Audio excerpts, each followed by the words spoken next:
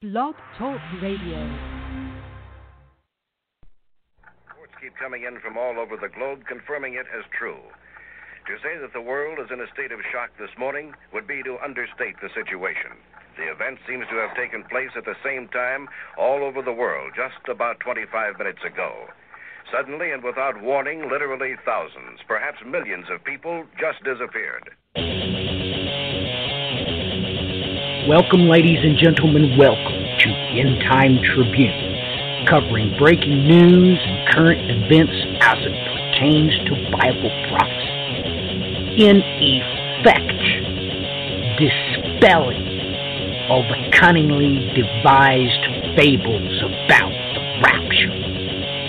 For he is coming. He who sitteth upon the throne is coming, and he will rattle your cage.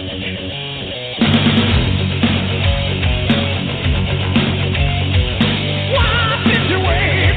Why did you hesitate? We tried to warn you, and now you're out of time.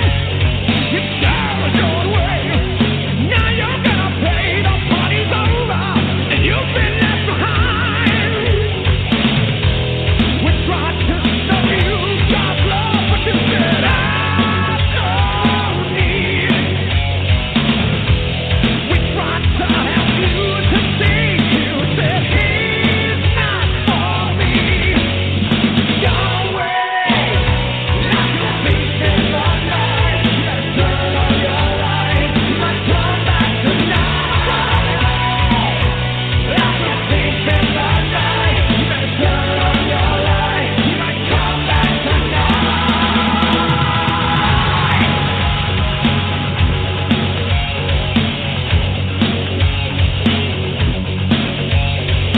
Why do you run when you got David down and son? So you might have everlasting life. Before it's too late, there's a choice you've got to make. If you receive him, you won't get left behind. Let Jesus consume your mind with unbelieving well. You will live forever, yes, but it's in hell. Don't wait, like a thief in the night. You better turn on your light. You might come back tonight.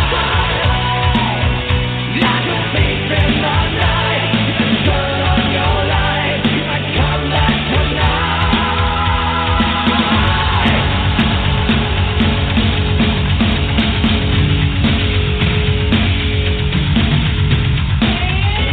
He's coming back.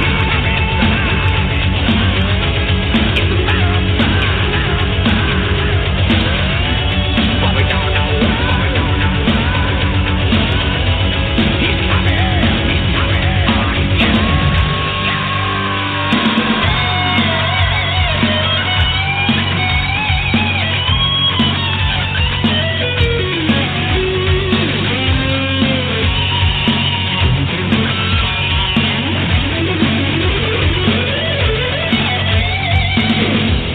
We tried to show you God's love, but you said I don't need it. Don't wait, like a thief in the night. You better turn on your light. You might come back tonight.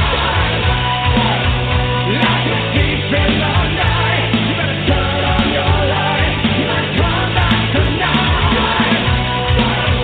Like a thief in the night. You better turn on your light. You might come back tonight. Like a thief in the night. You better turn on your light. You might come back tonight. Like a thief in the night. You better turn on your light. You might come back tonight.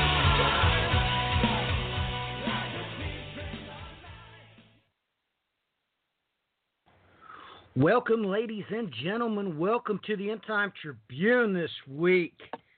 This May the 19th, 2019. We're going to have quite a mix-up episode tonight. Just going to talk about end time topics, of course. Who knows what we're going to cover?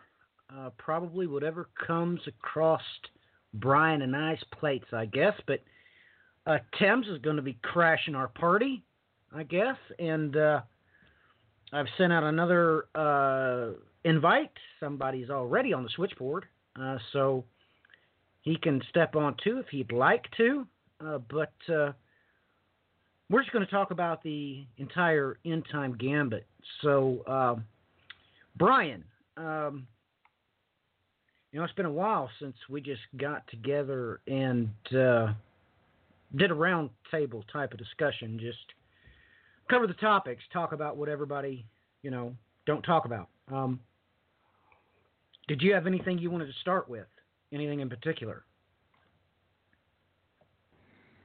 Off the top of my head, oh boy. I don't know. I mean, there's about a billion different things that have gone down just in this last week alone that are, I would say, of utmost importance, but are, of course, being interpreted through the atypical wrong lens. So that's a bit of a loaded question, I would say. Well, I mean, there's not going to be any loaded questions today. If you want to talk about that, let's go right ahead because, I mean, I just talked with somebody late this afternoon. They'd heard me say a couple of things. I'd never talked to them before. Once again, this is twice here recently, somebody from the United States. And they were really quite disturbed that I had said publicly that most of your eschatology comes from, two films. And I think on that episode I had the list of the dates, and they realized that this was a set of 7 different films that had spanned the same amount of time. And they realized that, once they sat down and considered, I guess they had a long talk with their wife about it, and they realized I was right, and they got bothered, I guess, because one of the posts somewhere I'd mentioned that Damien mentioned in the Final Conflict, he said the word rapture twice, and it was very bad connotations. He was wanting the human race to enjoy, of course, Satan's rapturous, however you'd like to describe it. And I guess he had went ahead and had his wife find the script and looked it up, and it was true. And the thing about the jackal that I brought out in broad daylight, he was very disturbed by that. He was like, oh my goodness, I went ahead and checked it. And he said he'd never checked the Greek before, but he did exactly what he said you said. I know I've said it several times, but he actually went to the library. He said, like you advised to do, and actually couldn't get the complete Strongs from his library, so he asked to get it through interlibrary loan and looked it up, and, it was exactamundo. Every reference in the New Testament concerning the Antichrist, it is in reference to the antipode to the Holy Spirit, not Christ. And, it kind of bothered him. I looked it up, and you're right. No Antichrist gets thrown into the lake of fire. And I guess his wife went through the references for the simple fact that they changed the same exact word in the old translations. That was dragon. They changed that into jackal. And I guess she was pretty upset by that. They went back. They had forgotten that Damien's mother was a jackal. But it's all right there. And it's all just complete fiction, complete entertainment. And I guess they're still at work looking at the first entrance into the English vernacular of the word rapture. Of course, they can't. They're not going to. I mean, I studied that back when I was in an institution of higher learning. The event horizon for that English word is Shakespearean plays. That's where it comes from. You have no prior written reference to it. So they were pretty disturbed by that, Brian. So, it's apropos that you would put it that way, that everybody's looking in the wrong directions, and when you take a precursory scan of what other so-called end-time watchmen are actually declaring, it's really quite disturbing because you're looking down on a ballroom that has fallen into a blitz. They're literally running around, bumping into each other. It's just like going to a circus and getting on one of the bumper car rides. That's what it's like. So, it's very important that we do talk about some of those things that people they have no clue where to look. I mean, we just shared with the whole world that the Prince of Persia is not over Iran, ladies and gentlemen. Matter of fact, the Iranian people,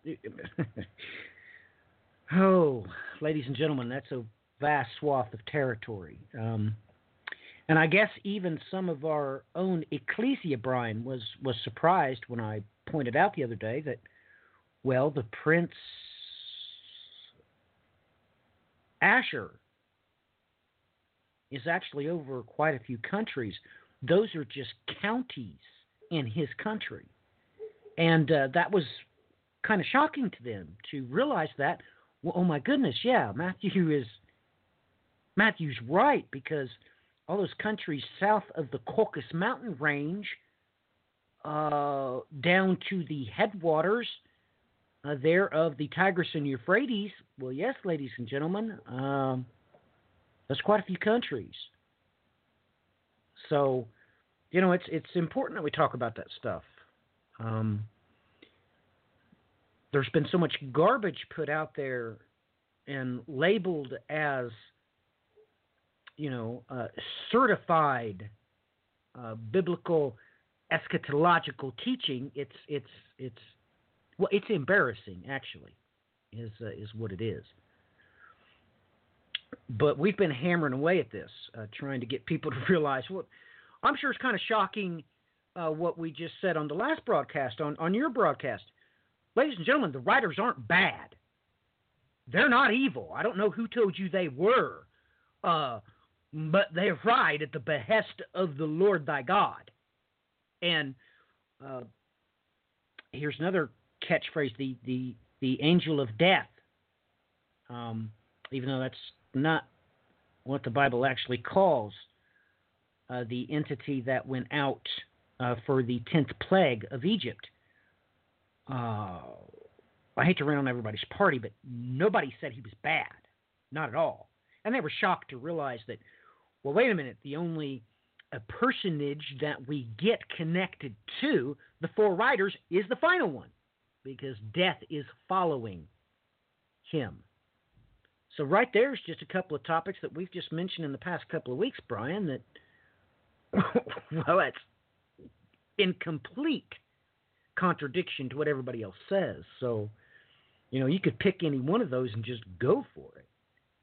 That's just the way we've gotten to. We've just got to this place where it's just total chaos.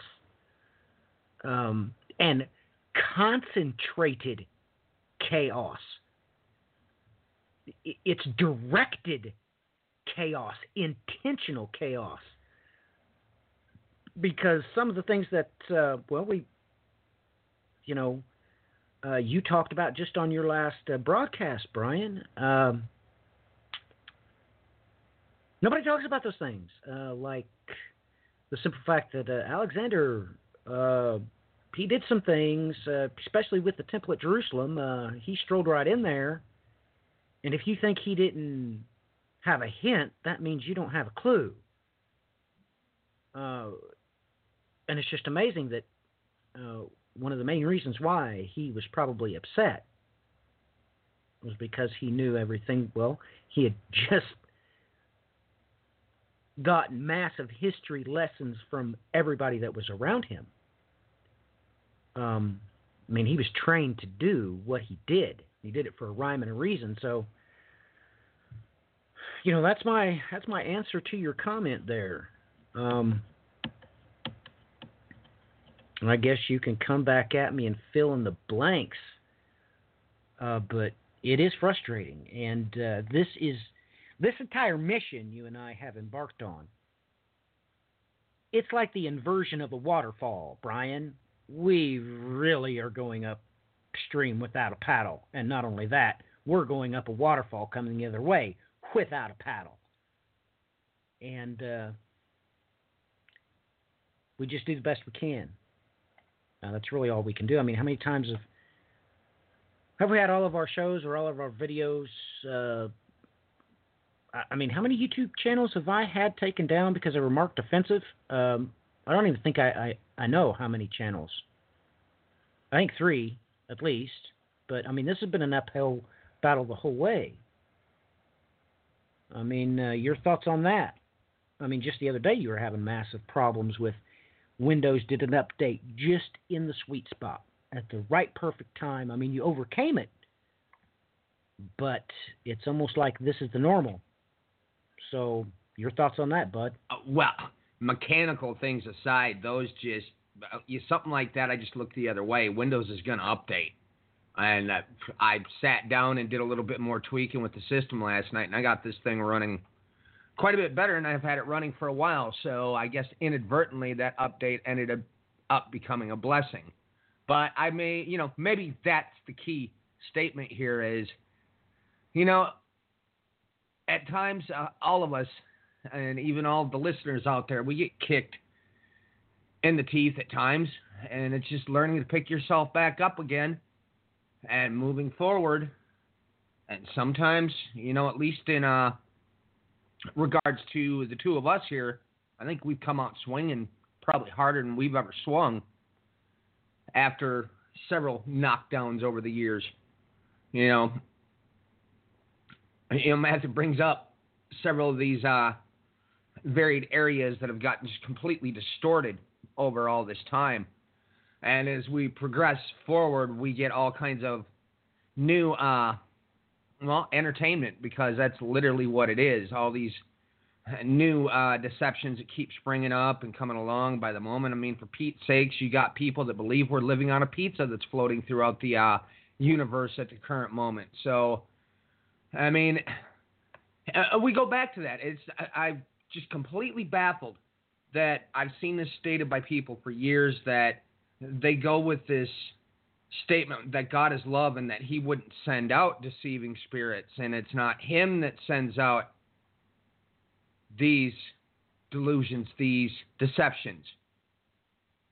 Folks, you're told quite plainly the Lord sends out these things. That bore in mind.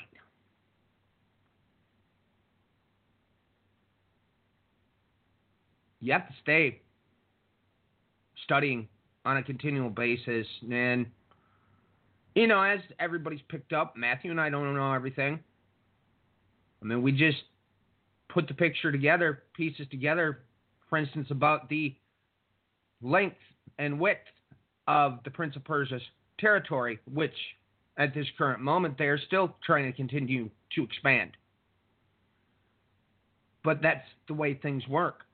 If we don't stay in our studies, we don't stay continually working at looking at everything that's going on around us at the same time, going back over and over and over again, studying these things, looking at this historical documentation, well, I guess what happens is some of these people get so bored that we end up with fables. I mean, Matthew's brought up how much the entertainment industry is coming and affecting things. And there's another pivot point in history as well, folks, with some of the infamous Middle Ages stories that were coined there. Dante's Inferno, Paradise Lost, of course. Those also had an inadvertent effect on what's being taught in this day and age as well. When you start slowly boiling all these things together, you end up in our current state. I mean, it's to the point here locally, I can't even carry a conversation on with anybody any longer, because I don't know what they're talking about. I literally don't. I tried to explain to them what the Bible says, and they come back with something 5 minutes later, and I just, after a while, I'm going, oh boy. I'll explain. Whatever question it may be, do it in a matter of next to no time. Practically walk them through, I don't know, good 20, 30 places in the Bible that swiftly. They get it for 2 seconds. Then they're back to being confused. And I guess, to whip that back over to you, Matthew, I'm sitting here taking a little look-see at something in the background that's been on my mind here for these last few days. Well, I had an interesting question come up to me. Somebody was over there on my Twitter feed looking at my media I've provided, the many things I've done over there. And they asked me where I got the information contained in Isaiah 42, verse 22. And they couldn't believe that that's actually mathematically in the Bible, and they wanted to know where I got that from. And I said, well, I'm sorry, but I did those calculations in high school, actually. I found that. You can't get that information anywhere else, so there's no point in looking for it. And I guess they had already been looking for it for several weeks, but they thought it was in a book that had been published, and they wanted to buy the book to get the rest of the information, because I have several of those laid out just concerning just one book, Isaiah. And I said, I have many more than that. There's the divine ratio with the 1,335 day integer with the divine ratio is in more than just Isaiah. That sequence is marvelous. Well, it's wonderful to look at, but I had to explain to him that no, I'm sorry, but that isn't in a book. That's my hard labor from when I was a teenager. And he said, yeah, but everything that I've ever heard you describe is actually describing exactly that verse. And I said, well, yes. And ladies and gentlemen, it's Isaiah 42:22. But this is a people robbed and spoiled. They are all of them snared in holes, and they are hid in prison houses. And they are for prey, and none delivereth, for spoil, and none saith, restore. Well, why would God put the divine ratio in that verse? Because some of the new listeners, you don't understand that the Hebrew is letters and also numbers. It never had Arabic numerals in it, not ever. So you have to understand that the best way to describe it is Roman numerals. You'll see clocks sometimes that still have Roman numerals on it. Well, that really is the Hebrew letters are also Hebrew numbers. There is no differentiation between the two. So when you look at the schematics that I provided on those, just pictures. I didn't write anything. They're just pictures. You realize exactly this would describe exactly the events of the 1,290 days when the writers are writing, and everything that Jesus describes in Matthew 24 is coming full bear upon his church. They're being handed over, put in prisons, yada, yada, yada, yada, yada. And it is at this time that, of course, the last word in that verse, you see it as restore. That's when God does restore it. He kicks us off our axis. You have to understand that, mathematically speaking, those last 45 days are not spoken. They're never spoken. He gives the 1,290, and then he says, blessed are those who, some translations say endure. The point being, make it to the end of the 1,335. So God's purposely not saying 45 days for a reason, even though that's what he's implying. And I explained that this is the time that we will be going through the Red Sea. And he marveled after that. You mean this is exactly when we go from fleeing to being taken to a place that's prepared for us? I said, yes, exactly.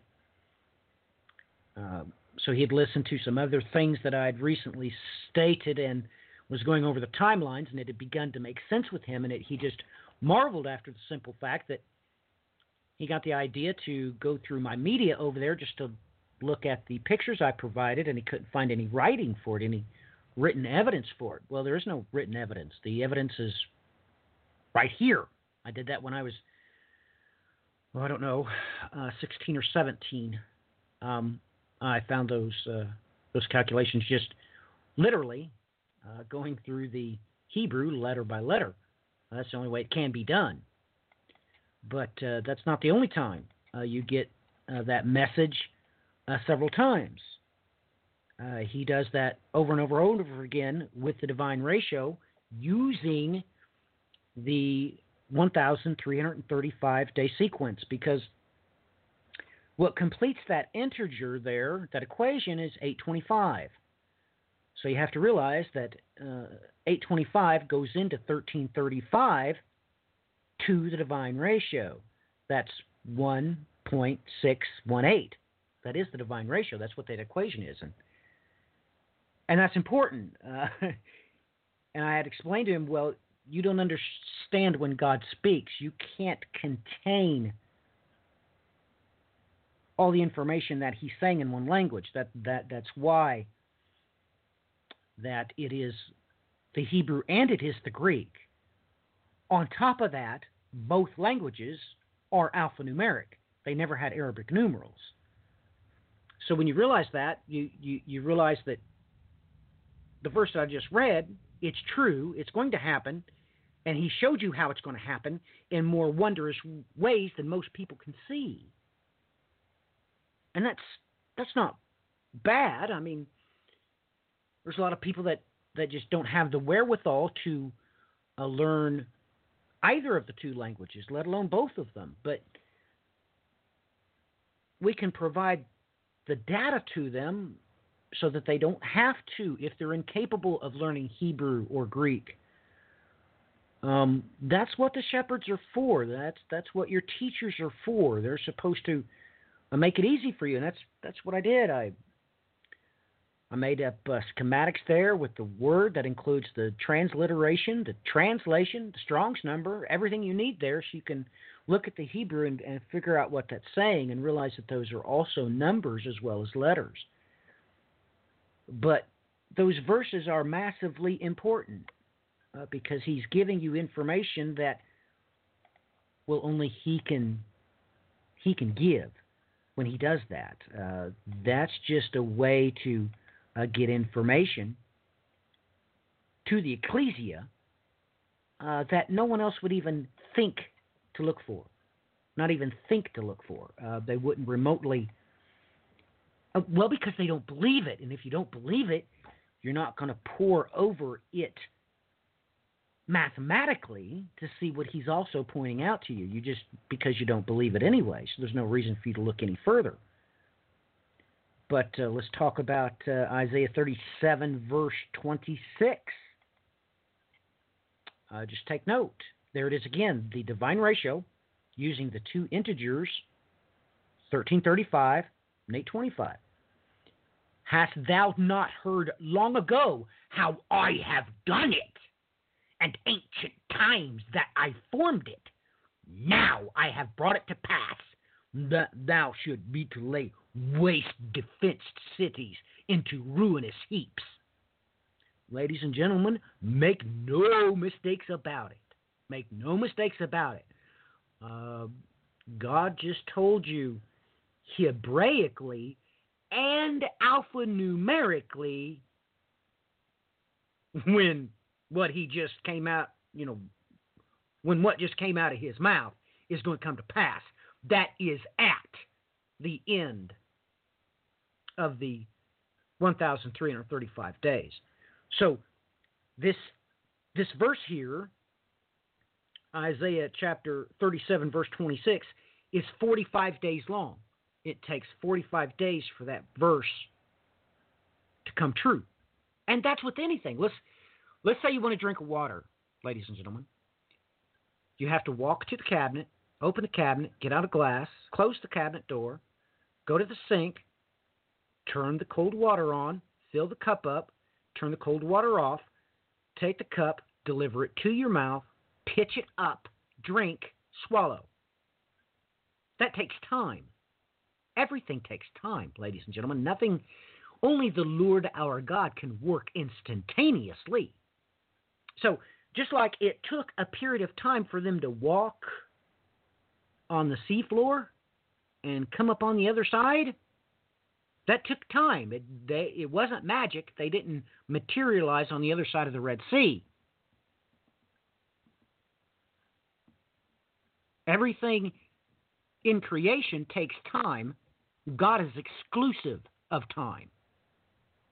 But everything else, and I do mean angels, cherubim, seraphim, everything that has been created is subject to time. So he just told you how long it was going to take that verse to become true. It's going to take 45 days. And using the divine ratio integer to that, you should realize that he's indicating, by use of the divine ratio and that integer, that time is going to be changing at a geometric rate. That's why some of those pictures I used a seashell. In another one, I used a couple of spiral galaxies to point out the mechanics of the situation and how that plays out. But anyway, I probably rambled on for too long. So anyway, I'm sure you found what you were looking for, Brian. So back to you, man. Sorry I rambled on so long. Well, found what I was looking for. I just decided to take a look somewhere else in the midst of it. I don't know why. I always end up doing that. I pulled up, folks, there's a website out there for you, for those of you that don't know about this. It's called liveuamap.com. It's a rather unique little site that somebody has put together because they pretty much collate all of the different events that are taking place in all the important places throughout the world, and they gather this intelligence together on one spot. And you can get, hey, Matthew, you might want to mute. Yes, I did. Sorry, that was Thames, but he didn't know he was unmuted. So I should have announced that first. But yeah, that's classic. I unmuted him, but he didn't know he was unmuted. So sorry about that, Thames. We'll introduce you here as soon as Brian's done, okay? Sorry. What an idiot. Sometimes I'm retarded, I tell you. I'm not going to comment. Anyways. But moving forward with that, this is an excellent resource. They basically comb the social networks to see what kind of reports are coming out on varied odds and ends and keep all of the relevant pieces that are happening. Now, what I was looking into in the background, indirectly in its own way, kind of ties into this. Because, folks, everybody knows that we had the move of the embassy from Tel Aviv to Jerusalem this week. In the midst of that day, there was roughly at that point in time, they were listing 60 were confirmed dead. Some stated 62. I know from what I looked at a little bit last night in the news, there was one more that had passed away since that all took place. And then, of course, we had information come forward that it was confirmed by Hamas themselves that about 50 of them were Hamas. There was 3 that were part of, I believe they're called Islamic Jihad off the top of my head. I can't remember their name. I'm going to have to track that down so I stop forgetting it. 3 members were confirmed with that. And one of the I-24 stories, of course, stated they did not know for certain if these people were part of Hamas's military wing or if they were part of their political wing. So that's where things sat at that stage. So of course, I've seen through varied folks out there about 150 billion articles floating around about how this is fulfilling end-time prophecy, that somehow the embassy move itself is a fulfillment of end-time prophecy, that Trump recognizing the capital of Israel as being Jerusalem is fulfilling end-time prophecy. But, of course, they never mentioned that Vladimir Putin did it the March previous of the year before. They always leave that out of the equation. Or not the year before, it was in the same year, obviously, but they just looked the other way on that one. And so you get all these varied interpretations are being written up of what this means, and so, of course, you know, then we get the infamous Cyrus connection being made continually. And that's kind of what I've been looking at here in the background, because I brought something up on last night's program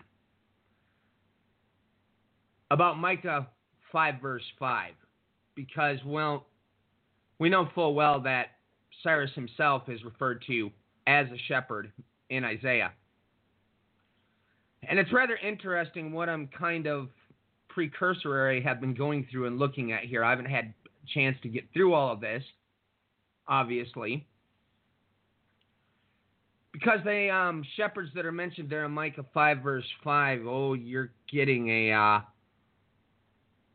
extreme set of information when you begin to go look through that exact spelling, which comes in ironically enough through the Delitzsch's translation of the Modern Hebrew Bible, 49 matches of an exact spelling. So that's what I was doing in the background, because,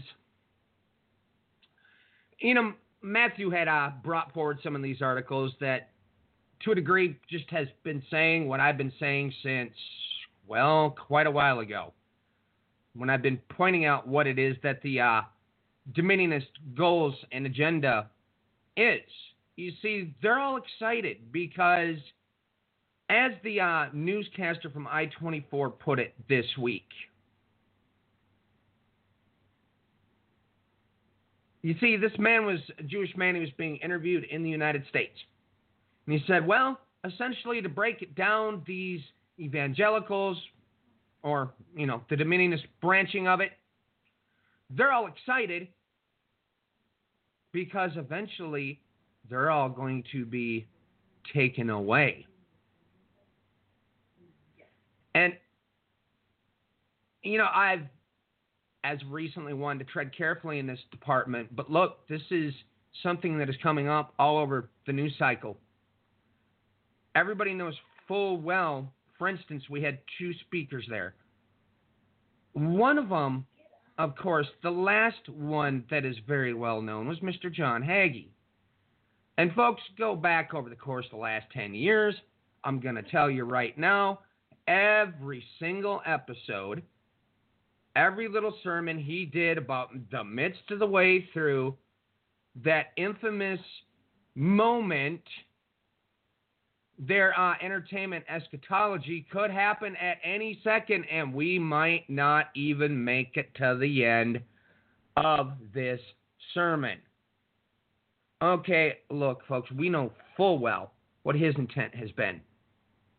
And there's been no hiding it over the years. This is what these people want. Now, of course, you know, people get a little concerned when I use the terminology crusader to refer to this group of people as. But there's a reason I'm doing this. Because historically speaking, that's where you have to break down and understand the motivations of the Crusaders in their quest to retake Israel. Now, I was rather frustrated because I'm going through Amazon Prime this week and looking at some of the varied documentaries that they've got floating around out there. And one of these was covering the Crusades itself. And these people literally were making comments going that they were stating that that's not what the Crusaders' mindsets were. This is all propaganda against Christians. That's not what happened. They've disproved this. What in the... Really? I mean, seriously, what plane of existence do the people that were making these comments live in? Because every historical text out there concerning the Crusades points this out, unless you've gotten your hands on some twisted new propaganda variant to make it look like somehow the Crusaders were the good guys. Okay? I just completely baffled, man. Completely baffled. Wow. How is that, ladies and gentlemen? Yeah. Oh my goodness. Wow, that's. I guess I shouldn't have been laughing about that. Ladies and gentlemen, you don't want to talk to any Jewish person about the Crusades. You really don't. They all call that the first Holocaust. Because what the Crusaders did all the way through every city they went through on the way to Jerusalem was kill all the Jews. That's common knowledge. That's not even a debatable topic. We have those historical records in Spanish. All the languages, all the way around the Mediterranean. Because as they marched through a different town, they would get more that would join the crusade by driving them into a frenzy by killing the Jews locally. So we have those records in every language. We have them in Italian, we have them in Spanish, we have them in English. It's what they did. And that's what they meant to do. It's what they meant to do. Well, let me add in a little piece to the puzzle, folks. I mean, I've mentioned this in the past. You have to understand that isochronally speaking, historically speaking, there's something very specific that happened when those crusades were launched.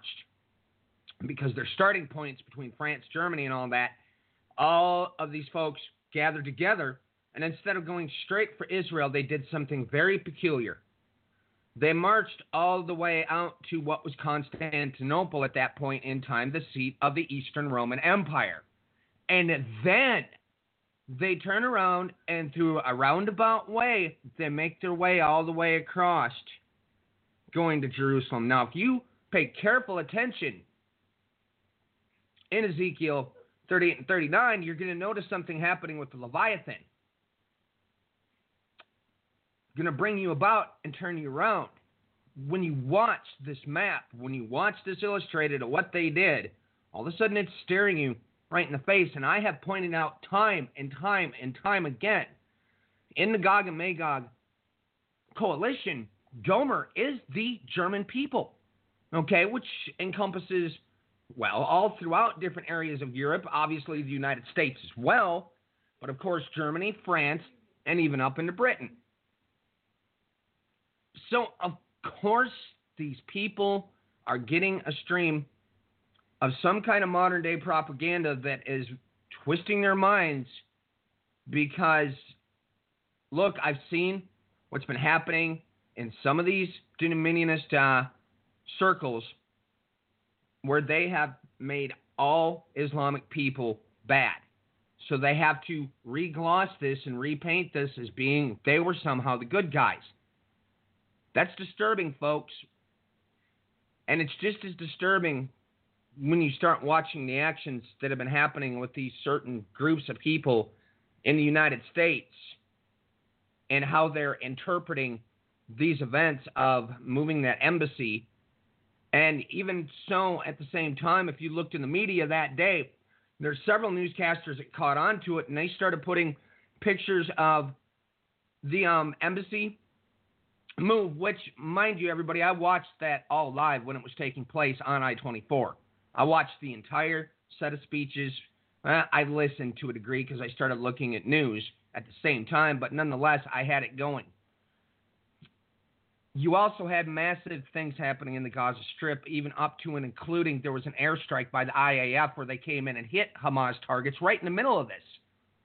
So you've got one thing happening there where everybody's celebrating. You have certain people from the United States, and there, of course, you had certain ones with the Likud party and different varying groups within Israel. And, of course, you had Mr. Yehuda Glick there because, you know, you can't go nowhere with him. But that's where things get frightening. I'm glad I brought him up before I went to this, because now apparently there's coins or something that are being issued with this comparison to Cyrus, and they're, lo and behold, suddenly they're saying they're about to build the third temple. Never mind the fact that earlier in the week, which was confirmed through Reuters, once again, these groups within these far-right, be it the settler movements, there's some within the religious establishment in Israel as well, once again, they busted into Al-Aqsa Mosque. And usually I don't say nothing about it until I get a confirming factor, but Reuters, interestingly enough, hit it inside of one of their articles stating it had indeed happened. You know, folks, we've got enough situations that have spun themselves into high gear where Israel's enemies are sitting roundabout, getting ready to leap. And then on top of it, they're also playing with fire by doing what they're doing at the Temple Mount with the Al-Aqsa Mosque. I mean, I could spin this 100 different directions. I mean, look at what's happened with Turkey, their embassy. The Israeli ambassadors were kicked out. Great big public spectacle was made. Erdogan's been making threats throughout all the week. In turn, we had sanctions thrown down on Hezbollah, who has taken a good amount of seats in the last election here, which just happened in the last week or two, I believe, off the top of my head. Well, the United States, of course, went sanction crazy, and they're hitting a bunch of the groups in Hezbollah. That's causing more tension. I mean, I can just keep spinning this round and round and round we go. And yet, of course, and I even went out and checked some of my local Dominionists around here to see what they were all saying, and they once again, everything's hunky-dory, everything's great. They have no idea what is in all reality is happening on the ground, not to even mention if you go backwards with the events where Iran a couple of weeks ago, through Quds Force, started slinging missiles into the Golan Heights. Completely don't get the bigger picture, but at the same time, that's the problem. See, their bigger picture, and this, you can verify this. People can get upset with me all they want. The point is their whole goal is to get these events to roll in motion so that they can be, just like the Jewish man that was interviewed in the United States stated, so they can be taken away. Sorry, but that's the facts, folks. And I think about a good 50 to 80 to 100 to 120. Oh, there's no end in sight. News articles pointed out this very same thing throughout the week. Back over to you guys. I posted that about 4 or 5 times. Different. I think the last one I posted was Guardian said it. That's what the evangelicals are doing. But let's get some people in the saddle, shall we? Thames, are you there? Sorry, I unmuted you before and you didn't know it. Sorry about that. I'm sorry. We were, my wife and I were making dinner, and I was helping her. She was cutting onions, and I was frying up some garlic. So my apologies. No, that's all right. Yes, I heard her. Actually, I'm sure she wasn't too happy that she was being blasted out across the airwaves. So let's go ahead and get Brent on here. He said he might jump in the saddle with us, but maybe now he's not going to have a choice. We'll just bring him live and see where it goes. Brent, I hope you're ready to come live on air because you are, buddy. How you been doing? Good, thank you, Matthew. Well, let's get Thames first because I brought him in first accidentally. Thames, what's going on in your mind? Any end time topics you want to talk about, any biblical topics you want to talk about, is just fine with me. But your thoughts, more importantly, your feelings. Amen. Two things that you and Matthew talked about, which are the opposite sides of the same coin. You talked about rest, and Brian talked about the temple. And, you know, these dominionists, they believe that there's going to be a third temple.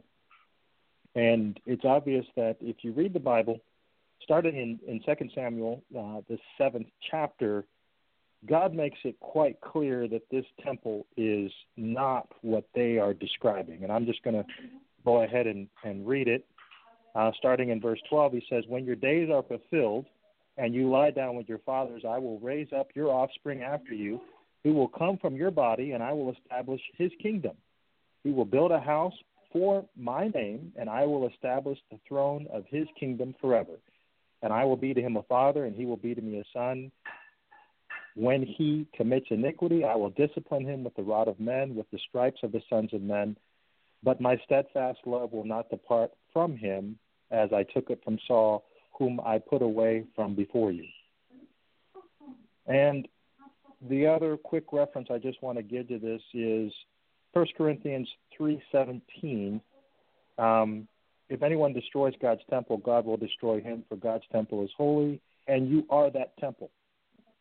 The dominionists are looking for a physical temple in Jerusalem, and we know, of course, that is going to happen at the end of the age. The Bible is very clear with that description of the temple coming down, but the temple prior to that is inside of each and every single one of us, and it's supposed to be holy. Of course, the dominionists don't like to talk about that.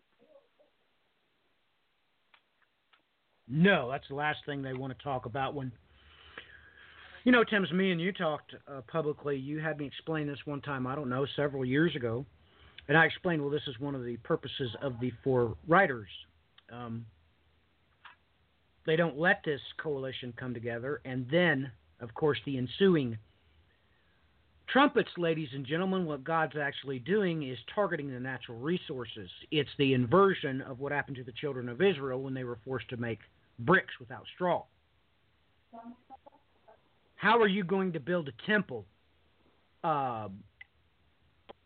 during or after the trumpets have been blasted? Sorry, that's not going to happen. Now, I've pointed out to everybody that place where Jesus exited the temple and he turns around and says, "You see these stones? Not one will be left on top of each other." It's a historical fact. He's talking about Robinson's Arch. And whether you like it or not, on the great day of he who sitteth upon the throne, the Wailing Wall, that puppy's coming down. Yeah, it's coming down. It ain't come down yet. Christ had literally just exited that ramp. The door that he walked out of with his disciples was Robinson's Arch. That puppy is coming down. It's coming down. So it's hard for me to even imagine that once you read through, God is specifically targeting the natural resources and building material during the trumpets. You can forget about construction. So that's just one thing right off the bat. And we could go, I could talk about this for several days. But, ladies and gentlemen, that's just the fact of the matter. If you think there's going to be building going on while the trumpets are going off, maybe you ought to go over those logistics of doing that. So, with that being said, Brent, let's get your 2 cents. What's on your mind? What's in your spirit? Anything you want to talk about? We can talk about anything. I know that you haven't spent too much time with Thames, but I assure you, he is qualified to speak about any topic you want to, or really doesn't matter. So what's on your mind? What are you wanting to bring out? Excuse me. Yes, thank you, Matthew. I'm all over the map here. Wow. Certainly wasn't prepared for this, although actually I was. Everything that the Bible says is going to happen is going to happen. And we're watching the birth pangs.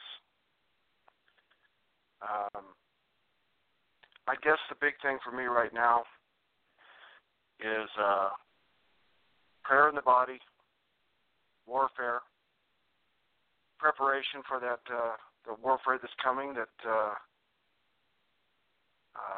Bible says we're going to go through. And you're right when you say,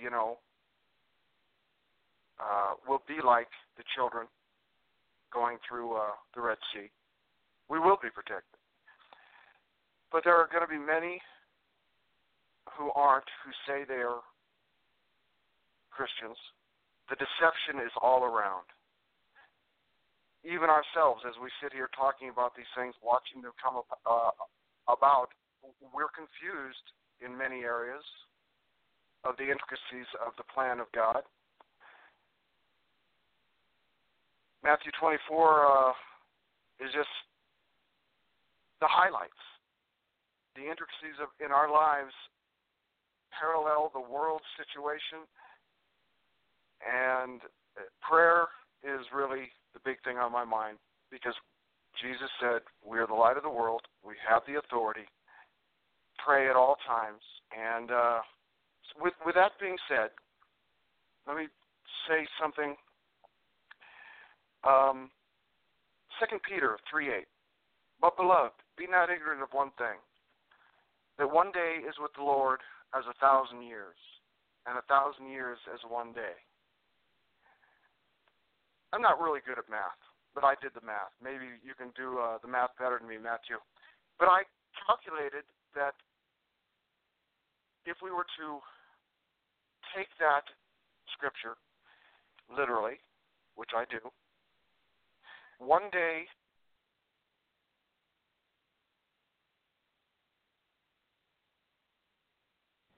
No way. He just dropped. Brent, if you can hear me, you just dropped off the switchboard. Boy, we haven't had that happen in a coon's age, as they say here locally. Well, let's let Thames finish his thoughts. Thames, what did you get from the Spirit about what Brent was talking about and how important it is for us to pray and the spiritual warfare aspect of it, because we do need to touch about that, because what's important. So, Thames, why don't you share your thoughts on that? My initial thought is that it's important to understand what it is that's going on right now. I mean, you mentioned earlier, you talked about enduring. Revelation 14 mentions enduring, and it mentions it for a reason. We are to endure to build our faith, because our faith is the thing that's going to carry us through, and we need to have the long-term perspective, understanding that we are hoping to enter into his rest. Hebrews chapter 3 is very clear about what's going on. And we're going to be tested. And the reason we're going to be tested is the same reason that the Christ was tested. We are going to be priest. And to be a priest, you have to have first suffered. And that suffering makes you, it makes you empathetic. It makes you sympathetic to the suffering of others. And he's absolutely right that prayer is seminal in that, because when you sit down and pray, it's a very humbling thing. And the first thing that typically comes to my mind in prayer is the needs and concerns of others, and primarily the next time that I'm interacting with that other, it sort of shapes, or it's like it colors the whole interaction that I have with that individual because of the events that occurred in prayer prior to that interaction. And prayer is absolutely critical. But I think also having a clear understanding and perspective of what's going on and why. Amen to that. And he did call back in. Let's get him back in the saddle. Brent, you are back live, buddy. Please finish your thoughts. I don't know what happened. I don't know how my ear hung up on me. Well, yeah, again, Scripture says to pray ceasingly. And I have heard from the pulpits and other congregants all my life, that's impossible. You can't pray ceasingly. But I did the calculations, as I said before I rudely interrupted myself, that if you break it down, that 3 days and a few hours is 1 second to the Lord. A day with the Lord is 1,000 years, and 1,000 years is with a day. Which means that if we were to pray every day or every other day, we could pray without ceasing.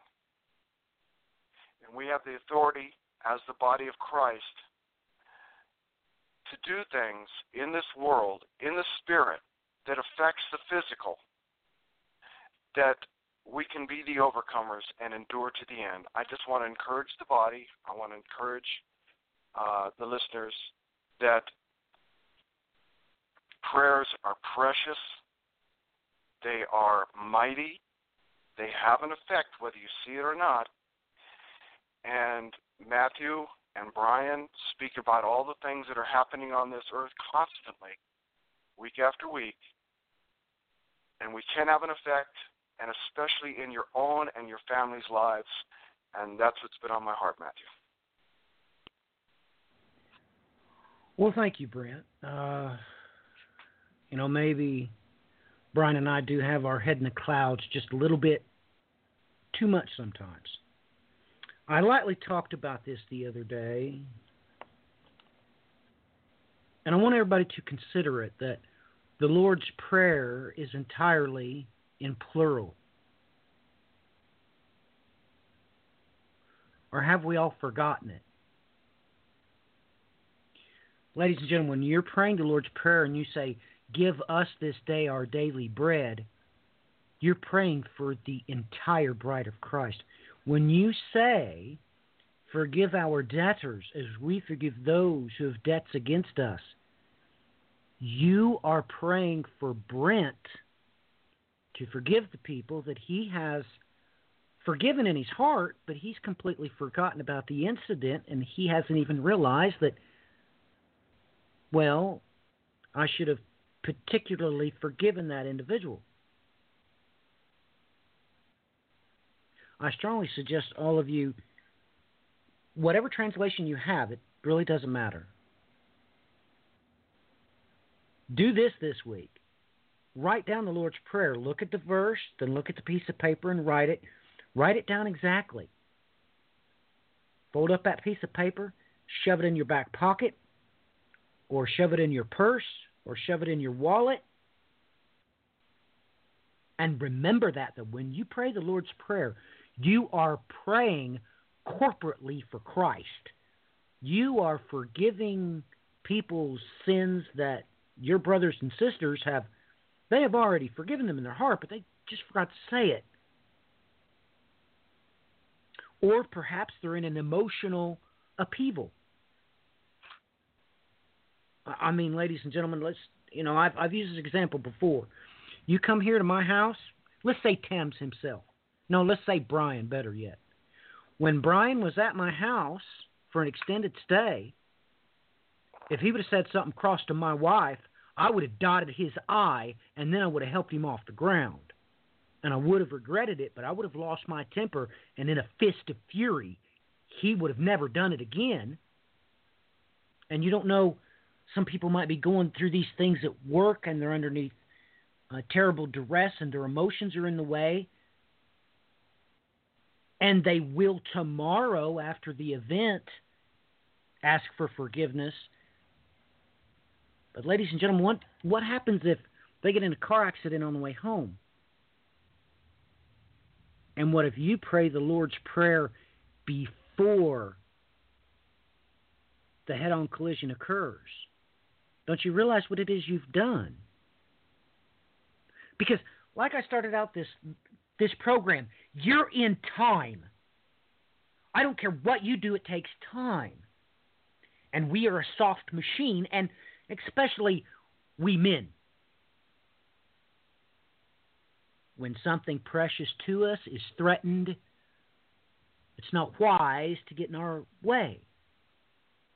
I mean, that's a natural response. I mean, we protect that which we care about. So you can be in a stasis of emotional upheaval, and you're going to forgive your boss or your neighbor or whoever or whatever it is. It's your full intention to do that. You are sanctified, but you're also human. And even those that are sanctified, ladies and gentlemen, you're not allowed to be Christ. You're not perfect, and you ain't gonna be. But your intentions can be. But just like, the children of Israel when they had the straw taken from them. They got whipped because they weren't producing the same amount of bricks. And they're like, well, wait a minute. How can we make the bricks and collect the material for the bricks and still have the same quota? So they were in emotional distress. You need to realize what you're doing. Or maybe that's the problem. Maybe most of you don't even know what you're doing when you're praying.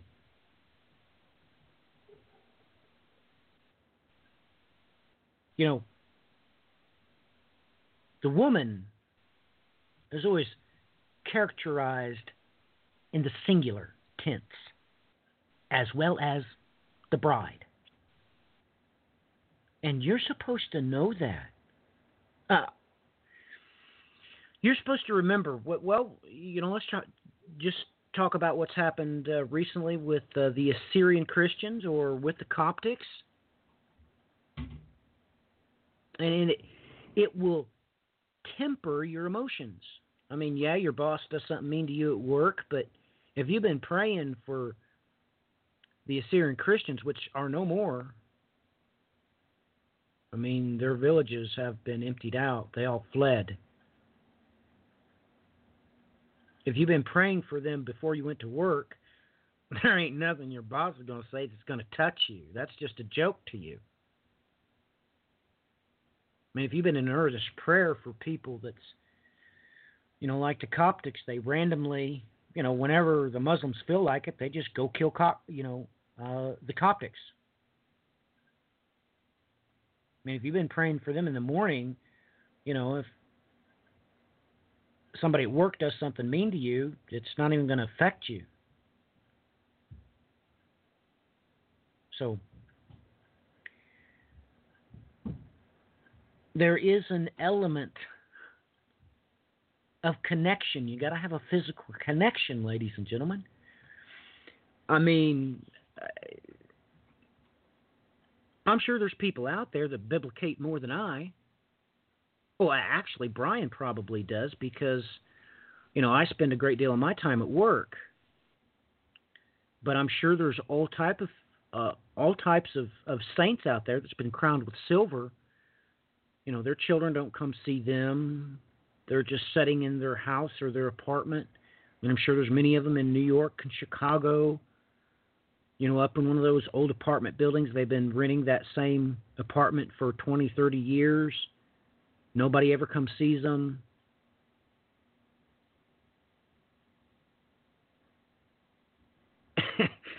And, today I had to go grocery shopping. And it wouldn't surprise me if me and my family made it home today because one of those people were praying for the ecclesia. So you can have all the knowledge in the world, and if you don't have a real-time connection to Christ through the Holy Spirit with the exercise of prayer, You're hollow, not hallow. And there's a whopping great big difference. But I mean, many of you, talk about praying spiritual warfare, because there's demons attacking you, or, you're undergoing attacks at work and all that. There is a place for that. Every single day you should pray to be delivered from evil. You should pray that God not lead his bride into temptation.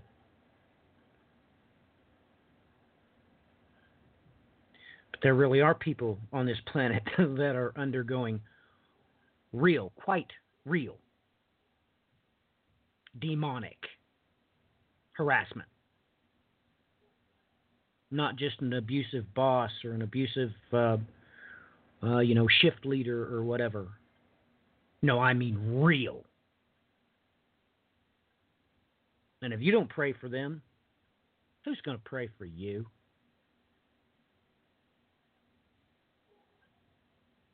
So,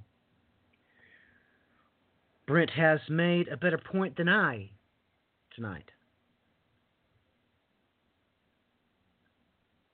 It's by far more important to talk to God and to put before him supplications and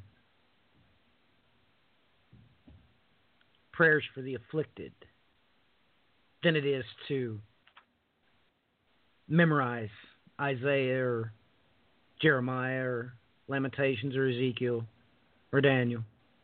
That's far more important. Now, I usually don't discuss my interactions that way publicly, but all of you know that Brian has been neck deep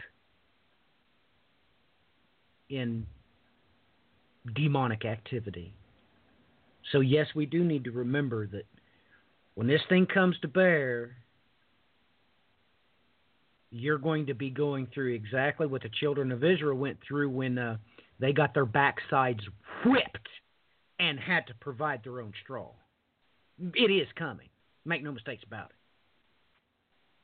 So let me pass the baton off to Thames on that matter. What's your comments there on what Brent had to say, Thames? Well, I'm just going to point out Job, the first chapter, verse 5.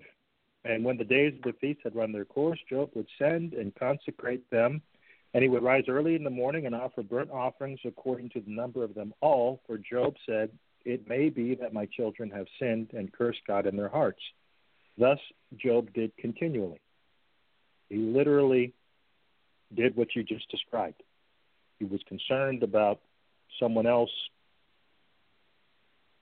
not praying, not covering their transgressions, and he took it upon himself to, because he feared God. He put it upon himself to engage in that activity on their behalf. Which is exactly how Christ taught us to pray. Amen. I mean, Thames, I have no remote clue what you did today. But I do know this. I have said the Lord's Prayer today about 4 or 5 times. So in there I covered you because it says, how are we supposed to pray? Forgive us our debts. You do realize that our means you, right, Thames?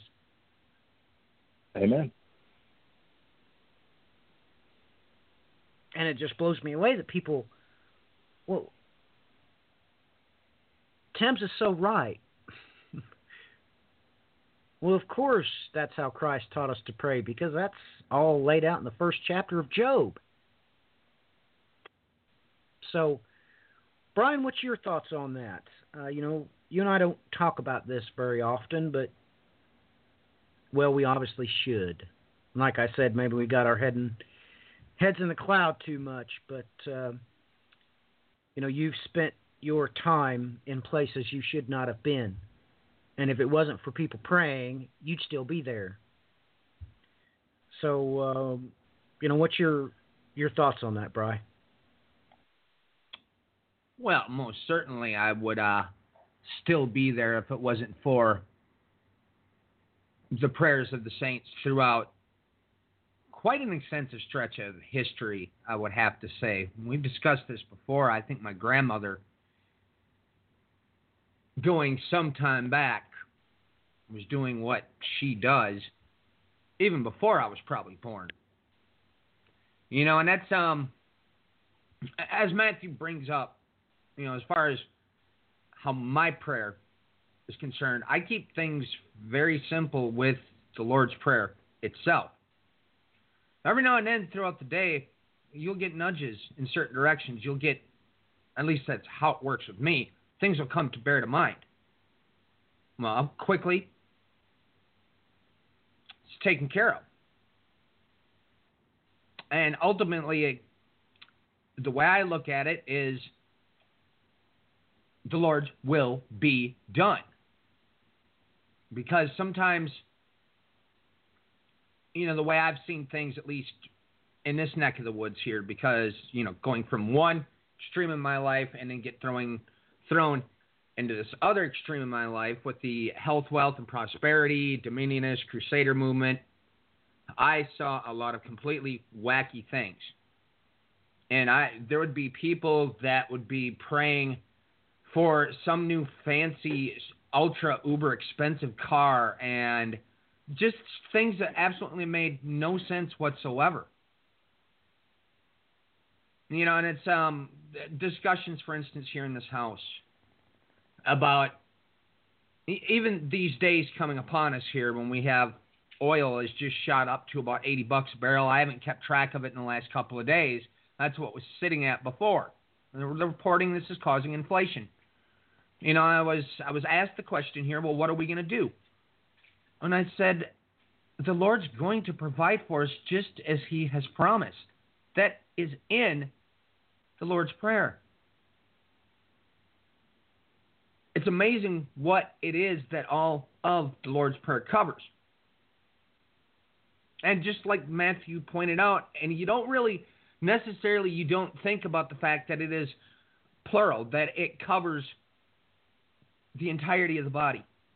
You don't necessarily think about it even though you're doing it all of this time. It was sitting right in front of you. I mean, I had to giggle when I stopped and thought about it after Matthew brought it up that night going, that's classic. I should have known it, but I didn't even think about it because it had just become such a habit of the way of doing things. You know, here they have these big infamous teachings and trainings. These people spend hundreds of dollars to go out to learn how to do this, that, and the other thing, and they end up in these long, drawn-out pretenses, these prayers that just go on for hours, that go nowhere and say absolutely nothing. They pray in the exact way we were told not to pray. And it just, I would sit there and watch this, and I would just shake my head going, what is wrong with you people? But that's the trap that they've gotten pulled into. Now, my wife views things in a different way. And you can ask Matthew this. I'm going to tell you right now, you want something dealt with in prayer? My wife is the one to go to. She has kept in prayer for the same people since she has been a little kid all the way forward. It's absolutely amazing what she does.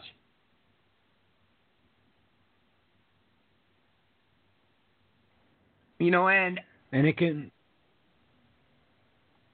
Go ahead. Well, on a negative note, ladies and gentlemen, I'm going to tell you something terrible. Extremely terrible. It's exact inversion of Brian's wife. I used to work at a factory, and I got caught up in an emotional situation. And unfortunately, one Friday, I inadvertently asked the Lord if I could do that job. And the person doing that job, his name was Jimmy. I never saw him again.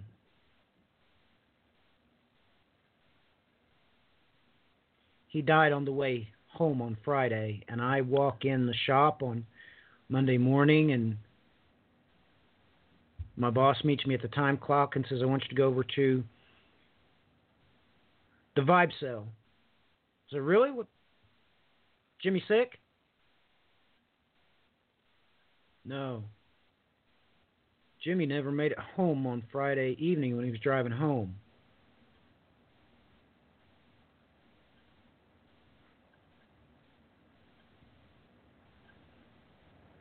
And God help me, I can't ever take that back.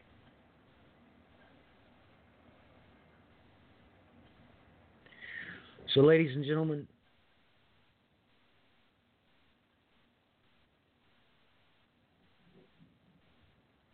you need to, in this instance, Christ is wiser than you, without question. So you need to probably say the Lord's Prayer every day to cover up all the stupid ones that you prayed.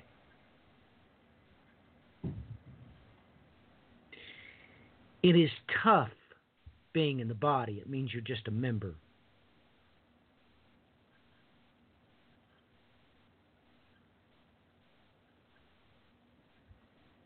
I'm sorry I had to share that, but I did. It's not wise to pray for foolish things. If you have a car, you have no need for a Lamborghini. If you have a house, you have no need for a mansion. You know, it just burned into my mind that picture of the little boy that was dead on the shore. Went viral. He was trying to escape ISIS.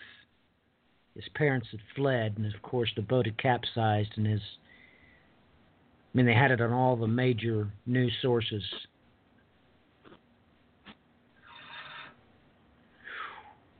All of a sudden, everything I was going through was nothing.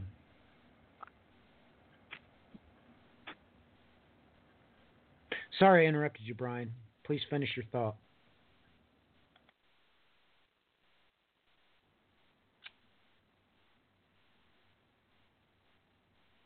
That's just it, what was the finishing of my thought here. I mean, I can take this in multiple directions. You know, for instance, we have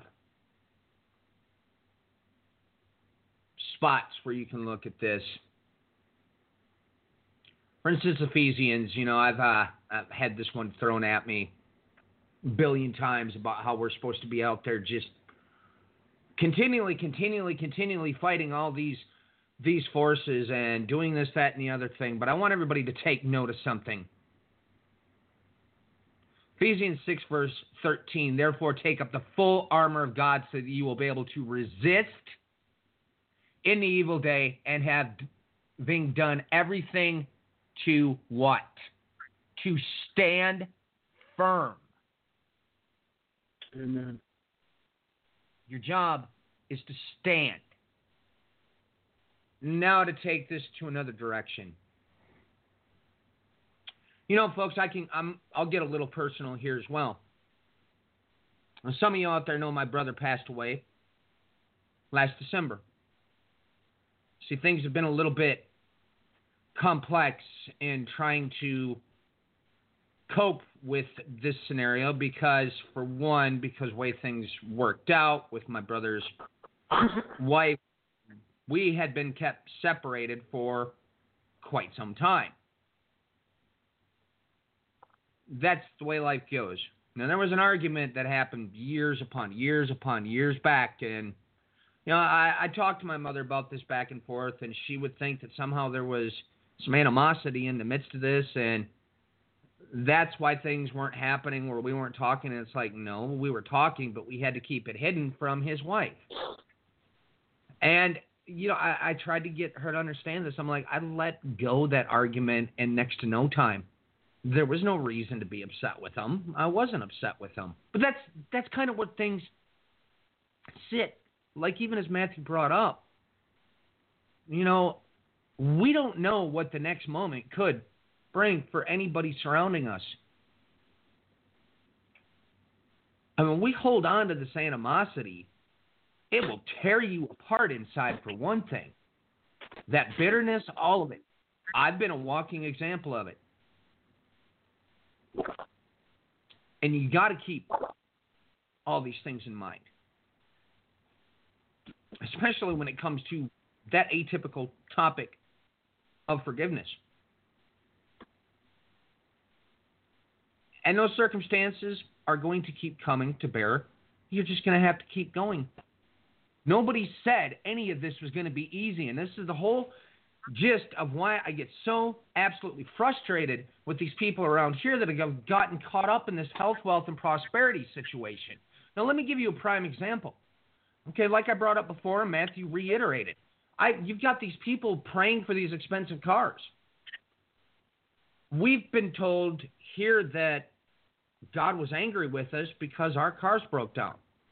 These same people are now driving around in Humvees while we have no car whatsoever that's working. But does this matter to me? Here's the thing. Better be keeping your eyes on your eternal reward as opposed to your physical here and now reward. Because the lack of the car that we have now, it doesn't bother me. But that's the thing, is how many people are focusing on physical realities as opposed to eternal. And that's why I don't get this health, wealth, and prosperity. These people have gotten themselves into a mindset that is nowhere in the Bible. I did a quiz. I asked in this house, can you tell me, show me a place where the saints, where the prophets of old, all the way from the Old Testament to the New Testament, can you show me where it is that they all had peachy keen, great lives? All of a sudden, I get no answer. That's kind of the way it is. But then, I'll give you an answer. Matthew touched on it. You might want to let me finish. Okay. Because I'm about to hit everybody right between the eyes.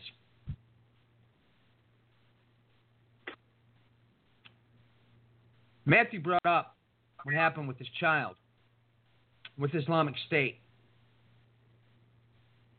There's been so many people out there that have gotten into this mindset that all of these refugees that have been getting spread all throughout the world because of the disasters happening in the Middle East, where there is nonstop war breaking out, and they're being chased from one place to the other. You have people that are going into boats. You have these boats capsizing, and tons of them are dying from drowning because they're trying to escape everything that's going on. And yet, you have this stream that is filtered into these dominionist circles that has labeled all of these people as being bad and evil. Let me ask a question for all of you out there. How many of you are praying for these people? It does not matter what their belief system is. Matter of fact, their sexual orientation or any of that. How many of you people out there are actually praying for these people, seeing them as human beings, and going from there? You see, I've watched this spiral for years. And people ain't going to like this. I will give you an indication. In my little wake-up call that happened on December 21st of 2010, I was shown what was going to play out as time progressed, and I saw what's happening in the Middle East, and the main thing I saw were those refugees being scattered all over the face of the planet.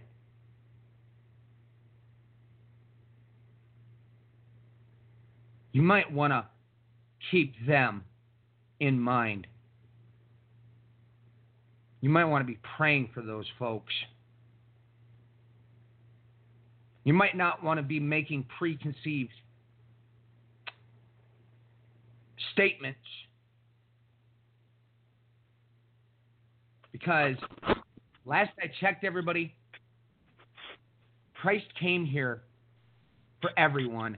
It's not your decision to make if they are going to be part of the kingdom. So, sorry for that, Matthew. I needed to finish that statement. No, that's all right, Brian. I think that we probably need to pray about it. You know, prayer is the only thing that you really can't talk about too long before you have to actually do it. So, Thames, you want to pray? Or you want one of us to do it? I can do it. Cool beans. I'm happy to do it. Let's ask for prayer requests. Brent, you got any prayer requests?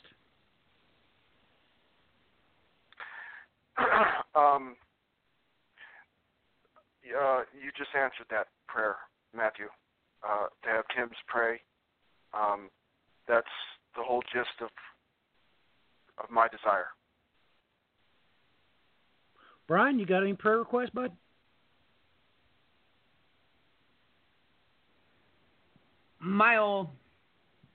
I kind of stated, I guess, the things on my heart in the midst of that. Hey, man, do I have any prayer requests? Boy, I don't get asked very often if I have any prayer requests. I really don't. You know what?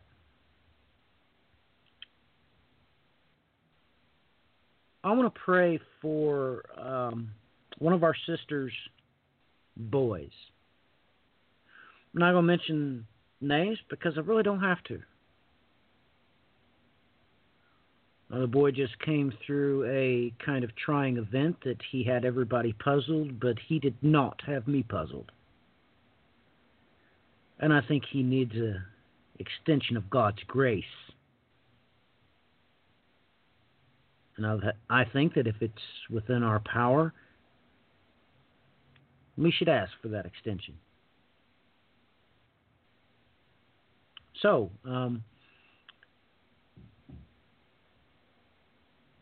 Tim's, go ahead and pray for us, please.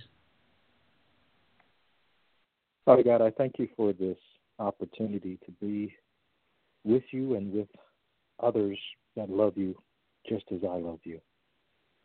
And truly, as you said in your word, when two or more are gathered, and you are in the midst. And with that, I humbly and respectfully ask that you fill me with your Holy Spirit, that I might be pleasing and acceptable to you, Father, as I humbly petition you on behalf of my brothers and my sisters in Christ, and those not in Christ yet, but through the presentation of the Beatitudes and the love of Christ that throws through our lamps, that we might help win souls, that you might be pleased to have all of your children in the fullness of days. Father God, I specifically bring Brian's request regarding the refugee situation. Words cannot express just how dire that situation is. And as much as it moves me or anyone here listening to my voice, I know it doesn't even scratch the surface to what it does to you, to know that children that you knit together in their mother's womb, children that you created with your own good hands, are being torn apart, being raped, being murdered, being tortured in the name of religion, in the name of power, in the name of hatred, in the name of all the things that separate us from you, just as you divided the light from the darkness. And I ask for your forgiveness for that, because many of those actions have been done in my name, on my behalf, even if I say that I am not with those that commit those acts. In truth, as I sit here before you, Father, I have to admit my sin and my culpability in those actions. And I humbly ask for forgiveness. And I ask that you give those who are caught in that situation, I ask that you give them safe passage to the place that you have prepared for them, because I know that that is what you have promised in your word, that you will provide a place when the place that you're in is no longer safe. And I ask that you do that, Father. Father God, I pray for the hearts of the children to be turned towards the Father, because truly that is the only hope that we have, that your kingdom come. And the only way that your kingdom, we draw near to you. Because when we draw near to you, you'll draw near to us. And that happens with the turning of our heart. And I humbly request, Lord, that you put that urgency in each and every single one of us. To the sister that has the son that is struggling, Father, I ask that you remind that sister that there is no love like the love that a mother has for her children. In truth, this entire creation is hanging on the hope of that love. The love of the church for the child that was created by its giving of its body in the form of the virgin birth to bring forth your Son, who would bring forth the redemption of this creation that is suffering until the day when you restore all things back to the way that they should be. I ask that you remind that sister that the pain, the suffering that she is enduring, Father, is only for a time. And in the fullness of time, that pain and that suffering will be as far as the east is from the west. And for that son, Father, I ask that you remind him of just how important he is to you. That truly, if his mother was ever visited by you, and we know that she was because she had him, that it was for the completion of your goodwill, that you knit him together, that you had thoughts, you had plans for him hidden up in yourself, in your tabernacles for that boy. And I ask that you make him aware of some of those things so that he might understand just how important he is, and that he might have a reverence for his life, for his body, for the choices that he makes, because time is precious. And finally, Father, I petition you on behalf of all of us that you help us to continue to build our faith, because the days, the times that are coming are truly going to test our faith. And it is in the testing of that faith that we will be able to endure that which is coming. And I ask that you give us a little more oil for our lamps, that we might be able to endure, that we might have that house that has been built without hands, that we might be pleasing and acceptable to you. In Jesus' name, amen. Amen. Amen. I feel better. Amazing how he penetrates. Absolutely amazing. Never will never cease to amaze me, his wonders. Well, gentlemen, let me check the switchboard. How much time we got left? We got 20 minutes to talk about whatever on earth we want to talk about. Let me see here. Brian just sent me a message. Well, isn't it interesting you would send me that? Brian, why did you send me that, of all things? Well, this, I guess it's interesting because in all reality, it kind of ties into everything we talked about already tonight. Because there's even pieces that tie into this, but that, this is something we brought up earlier about things that are being stated from a certain group that's a small sliver of the population in America, and their intentions right now with their with dubbing the current Commander-in-Chief of the United States as being Cyrus, and coins being issued, the Third Temple. And, you know, folks, it's kind of clear real quickly where they get this idea from.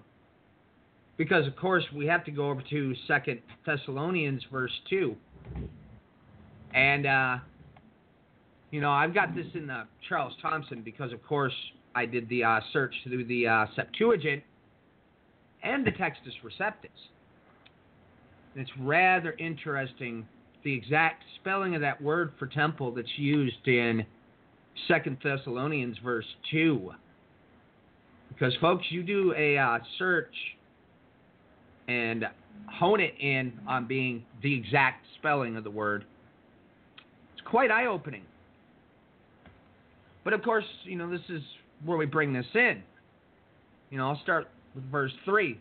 Let no one by any means deceive you, that it is until the apostasy has first come, and the man of sin has been revealed, that son of perdition, who setteth himself against and exalteth himself above all that is called God, or an object of worship, so as to seat himself as God in the temple of God, pointing himself out that he is God.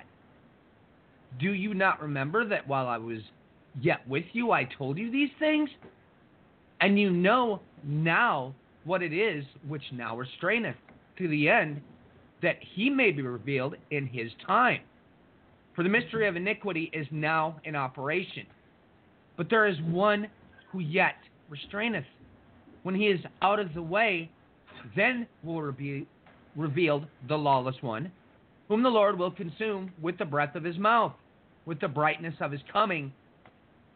He will indeed put a stop to the operations. Folks, this is from the Charles Thompson translation, and that English translation is pretty good. Kind of clears some things up. But I mean, folks, for those of you out there that have access to some form of a study tool where you can put these exact spellings in and do what I've done, I mean, let's put that around the table here a little bit. I mean, Matthew, what do you got to say on that? Oh my goodness. Wow, that's kind of unfair to the other guys. What have I got to say about that? Let's ask Let Tim. them go ahead if you feel that need. Yeah, we're running low on time, so I could consume it very quickly. Tim's, your thoughts on those comments of Brian's? Well, I like that you read that and continue to talk about the restrainer.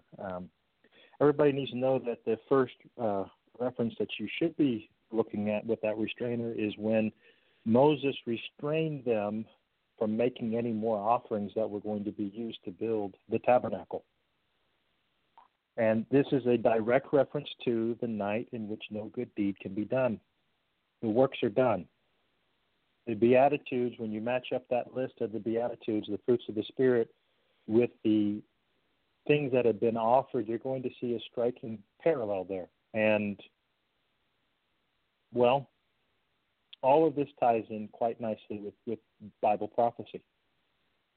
And it clears up a whole lot of confusion. We probably should do a show sometime where we get into Hebrews, the 3rd chapter, Kings, 2 Samuel, the 7th chapter, all of this, because you can just clear up a whole lot of confusion, which is getting to the heart of the matter with this temple business. That's all I have to say. Brent, did you have any thoughts on what Brian had to comment on? Well, excuse me again. Just what Tim's was just said, these last days the deception is on. People aren't reading the Word, aren't seeing the truth. They're only hearing what they hear from the pulpits. And Thessalonians lays it out very nicely. The other scriptures in with it. But this pre-tribulation stuff is going to affect so much of the body. that it really. Thank you, Brian, for reading that, because whoever hears it needs to hear it and look into it deeper. That's my feelings. Amen to that. I can only make reference to what he read about the temple and that exact spelling from the book of Asaph. That's the best I can do, because there it screams it. A psalm of Asaph, God, the nations are come unto thine inheritance. They have polluted thy holy temple. They have made Jerusalem a depository for summer fruits.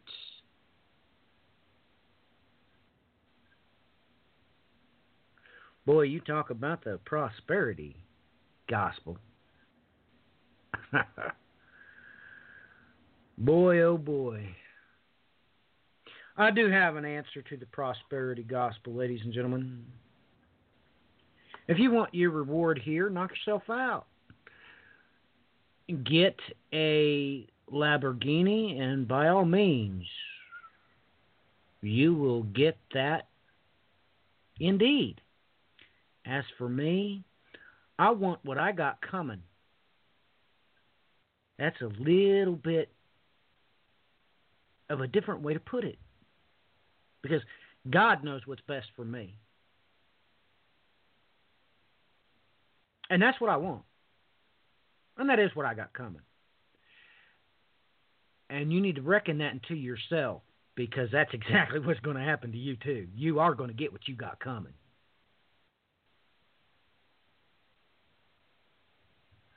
You're going to get it. One way or the other.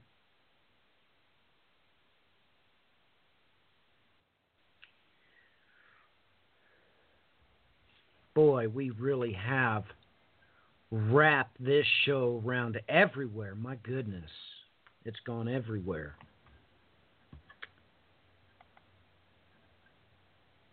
You know, man, so little. Brian, why do we always run out of time? Why is that? Can you explain that to me?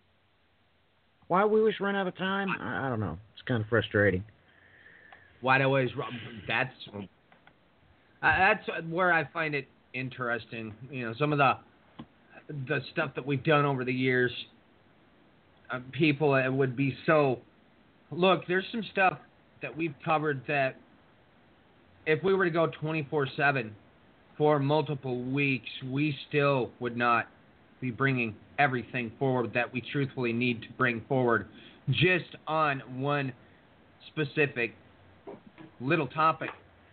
And that's quite literally reality. I mean, for instance, last night over on the series that Matthew and I are doing on End Time Tribune Media here on Blog Talk Radio, we didn't even cover a smidgen of what's all really there.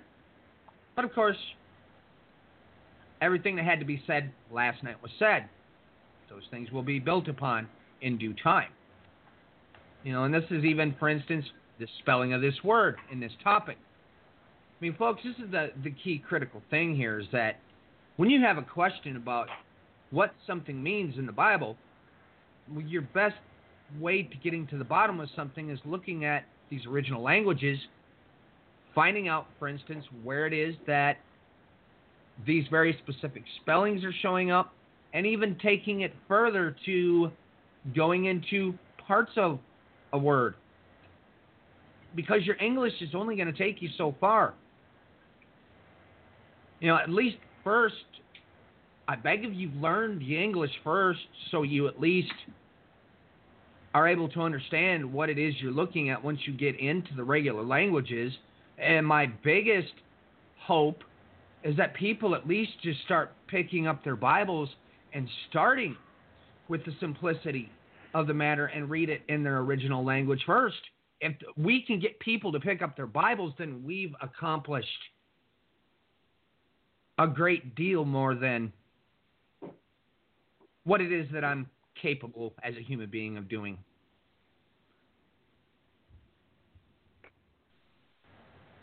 Amen to that. Here, let's just take that one step further, shall we? I was just sitting there looking at it because I got that question, so I think I'll just share another one. Ladies and gentlemen, now, surely all of you have heard of the divine ratio.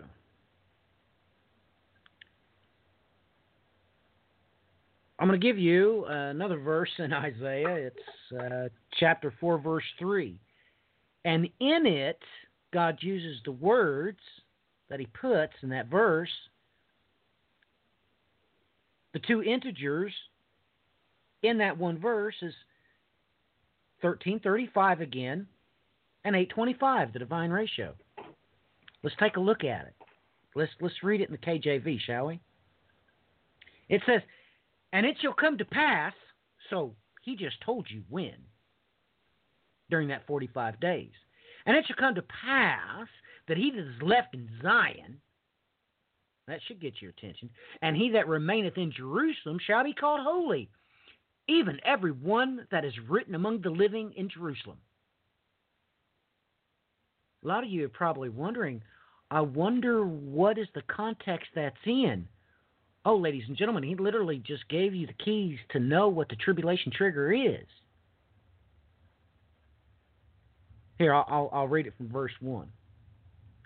Now, remember, the alphanumerical equation for the divine ratio in the 1,335 days is in verse 3, but I'll start with verse 1.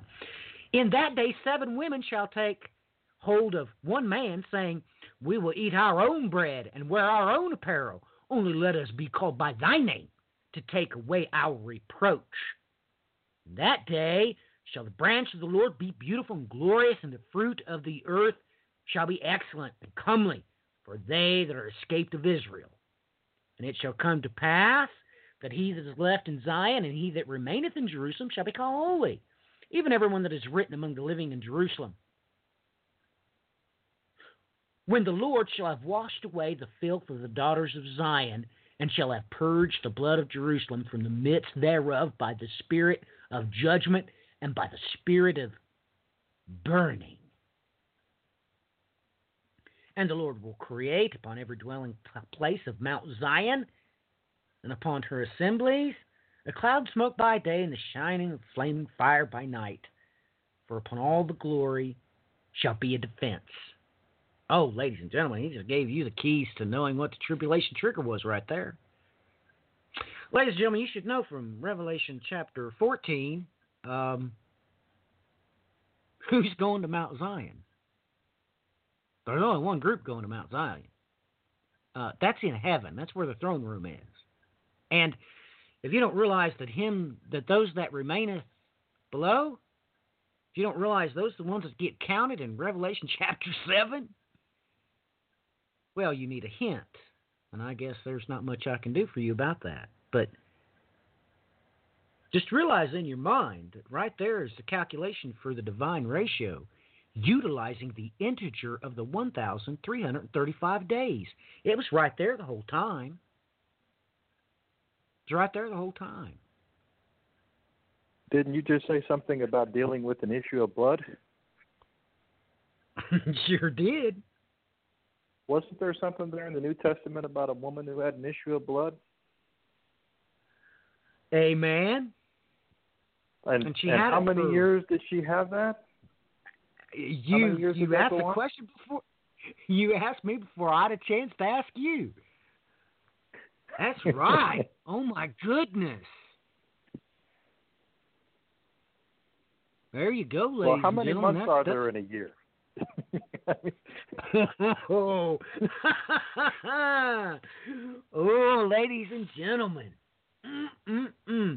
Well, there's 12 months in a year there. And you know what that means. 12 times you're telling the duration. You had 12 years and 12. Amen. 12 years and 12 months.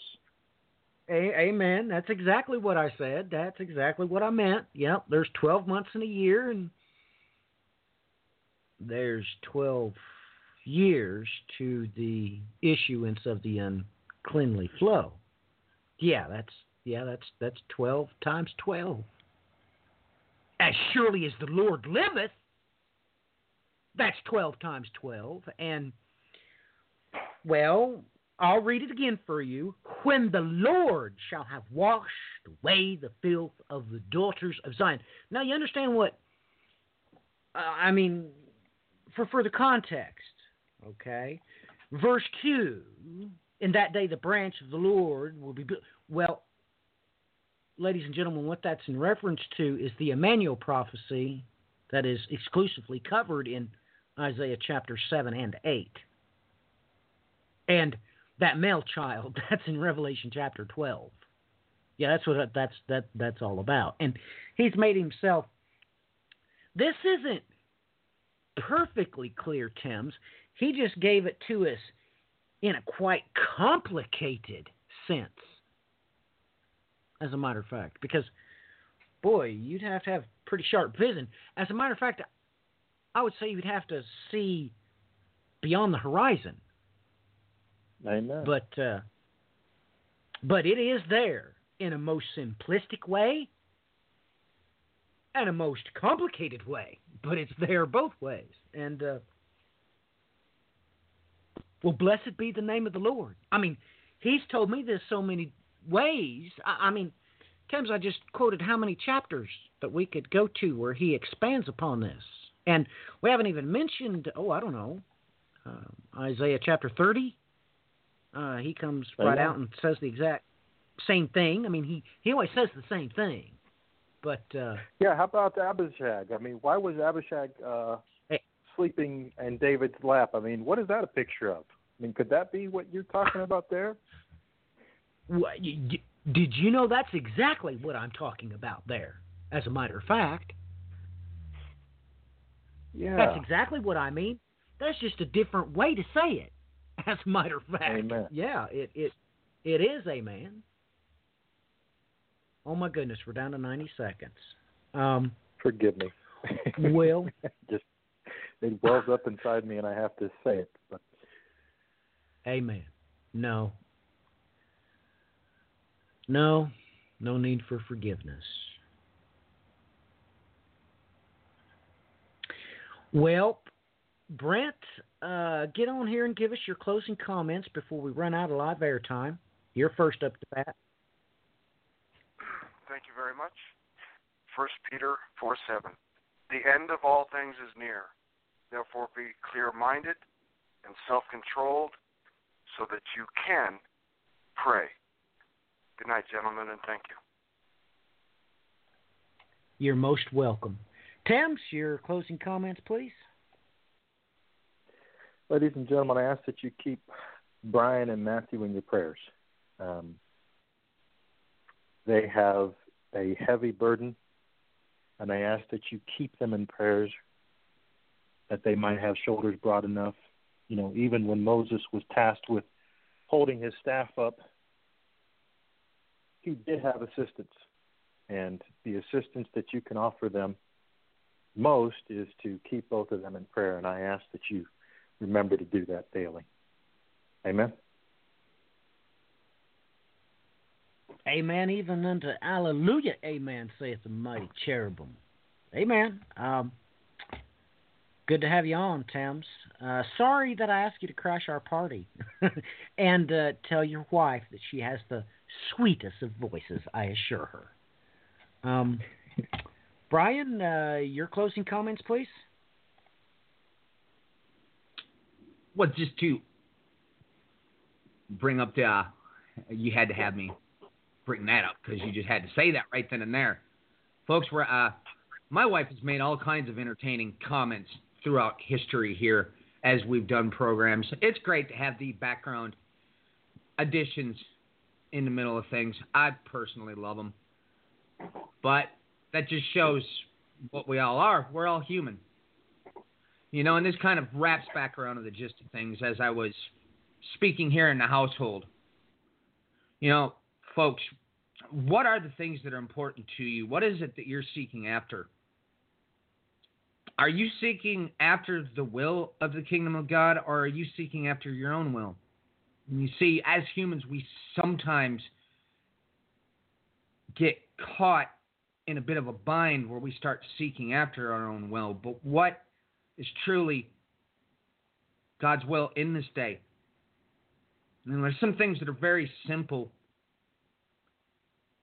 And even continuing forward since I started doing this, we have one job where we're feeding the body. And yet, a bigger job, one that's always on my mind on a continual basis, it's the lost. Folks, and you got to keep casting those nets in whatever direction you can. But you go about that in a way, well, that's where that fruit of the Spirit kicks in. That's where that love kicks in. You see, because if you're not doing these things out of your heart, well, we're dealing with a circumstance in this day and age that, Matthew had explained last night and pointed some things out. You see, a lot of times people confuse what's been happening with the church, the way they've been treating people as time has progressed here. They confuse that actions with the actions of what it means to be a real Christian. Now, I've dealt with many a discussion where folks have just looked at me and then looked at the building behind me, and then I've had to shake my head and say, no, you don't understand.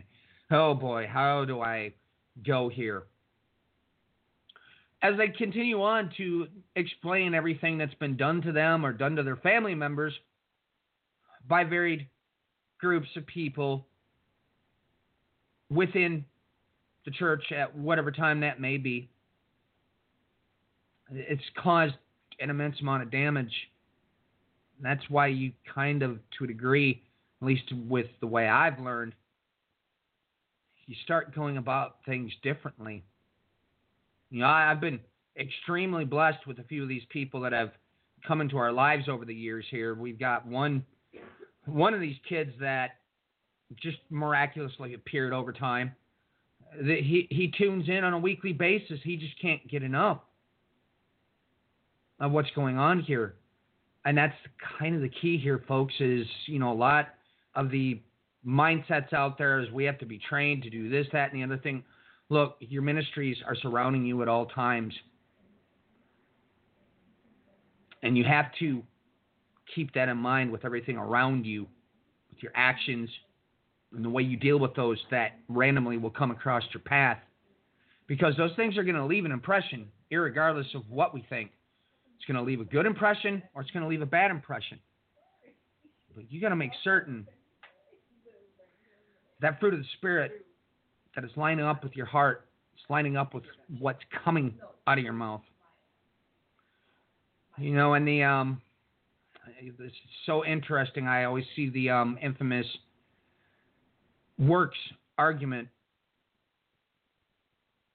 Well, folks, sit down and read the book of James because it's actually quite simple. These works become automatic. That's part of the fruit of the Spirit. That's part of that love that automatically is going to come forth out of you. Just keep your eyes focused on the things of the kingdom. We get so wrapped up in the things around us in the world that sometimes we get completely distracted. With that said, thanks for joining us. God bless. Well, ladies and gentlemen, Brian and I's got a lot to do. We've got an episode about the Capricious Sign 2018 to do. We've, of course, got to continue on with WITC Radio. The next broadcast on that's going to be Revelation chapter 7, the interlude of the sealed and the multitude. We've got the apocalypse of Isaiah to go through.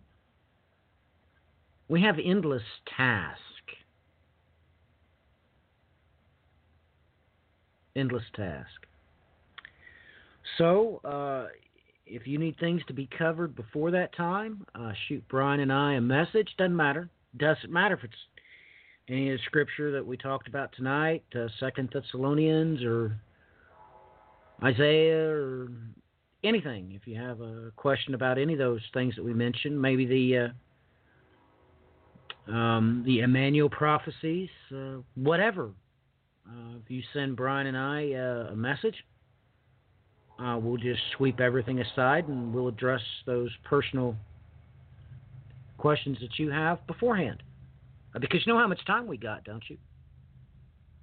I'll tell you how much time I got. I got exactly how much time I got coming to me. That's what I got. And I really don't care if that means I have to live till I'm 200 years old.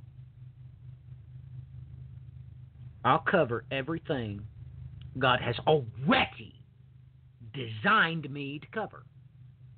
Make no mistakes about it.